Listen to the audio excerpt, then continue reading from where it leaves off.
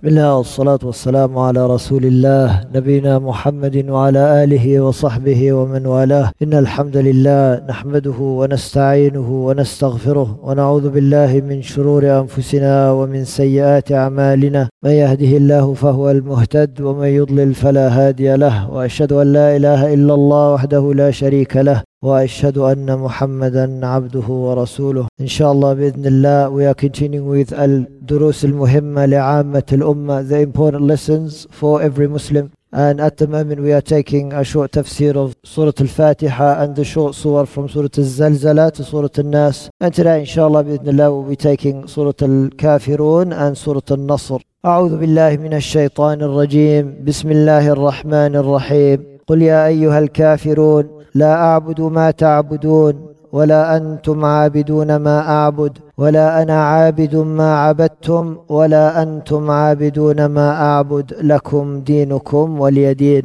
هذه السورة سورة الكافرون، وهي سورة البراءة من الشرك والمشركين والكفر والكافرين. This surah, Surah al-Kafirun, is a disavowal and a rejection of shirk and the people who commit shirk, and it is a rejection and a disavowal of kufr, of disbelief, and those who commit disbelief. قُلْ يَا أَيُّهَا الْكَافِرُونَ, say, O disbelievers. قُلْ أَيُّهَا النَّبِيُّ, that this is addressing the Prophet sallallahu alaihi wasallam. Say, O Messenger of Allah. Ya ayyuhal kafirun, O disbelievers. Ay billahi subhanahu wa ta'ala. Ya man ta'buduna ma'ahu ghayrahu min al-asnami wal-awthan. Ya ayyuhal kafirun, O disbelievers who disbelieve in Allah subhanahu wa ta'ala and they worship others besides Him subhanahu wa ta'ala from the idols and from the statues. La a'budu ma ta'budun, I worship not that which you worship. أي من الأصنام والأوثان التي اتخذتموها أندادا وشركاء لله سبحانه وتعالى. That I do not worship the idols and the statues that you worship, which you have taken as partners and rivals besides Allah subhanahu wa ta'ala. ولا أنتم عابدون ما أعبد, nor do you worship that which I worship. مع أنهم يعبدون الله في جملة ما يعبدون. That Allah subhanahu wa ta'ala, He said that you do not worship that which I worship, although they do worship Allah subhanahu wa ta'ala. Generally speaking, they do worship Allah subhanahu wa ta'ala, but with their worship they mix with it the worship of other deities besides Allah subhanahu wa ta'ala. لكن العبادة لله لا تكون عبادة إلا بالإخلاص, because worship of Allah subhanahu wa ta'ala is not considered worship unless it is purely done for His sake subhanahu wa ta'ala, unless it contains ikhlas. فإذا لم تكن خالصة لا تكون عبادة, if it is not sincerely for the sake of Allah subhanahu wa ta'ala, it cannot be considered worship. We do not call it worship. كما أن الصلاة لا تكون صلاة إلا بالطهارة. Similarly, salah is not considered as salah if there is no purification. If you do not make wudu and then you pray, it is not considered as prayer. فلو أن إنسانا صلى من غير طهارة لصح أن يقال لم يصلي. If someone prayed without making wudu, then it is correct for us to say that this person did not pray. وكذلك من عبد الله بغير الإخلاص صح أن يقال لم يعبد الله. Similarly, the one who worships Allah subhanahu wa ta'ala without sincerity and they have elements of shirk in their ibadah, it is correct for us to say that they have not actually worshipped Allah subhanahu wa ta'ala. Their ibadah is not going to be accepted by Allah subhanahu wa ta'ala.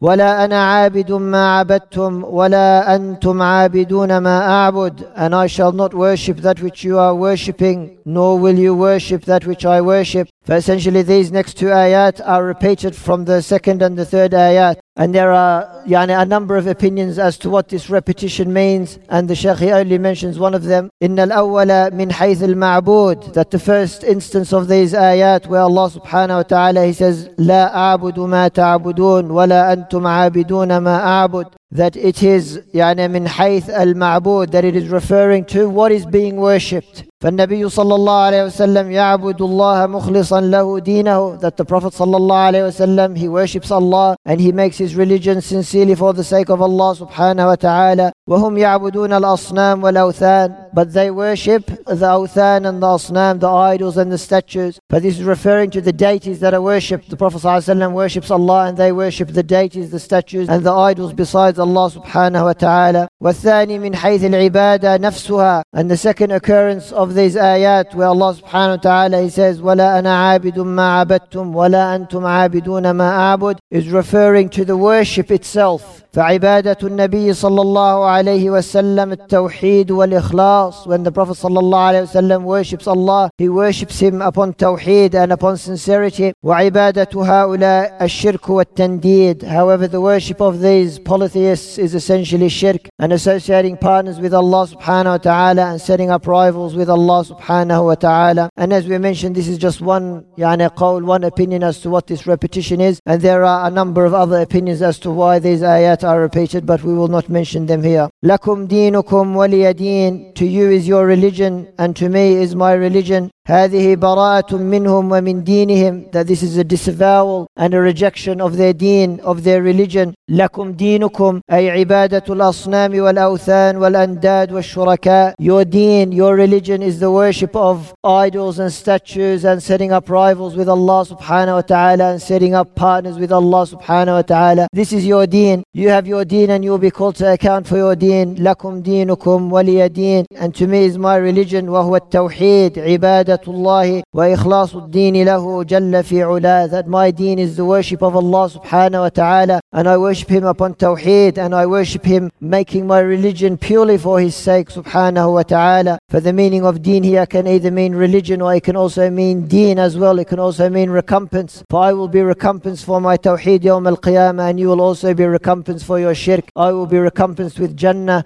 and you will be recompensed with the hellfire for your shirk.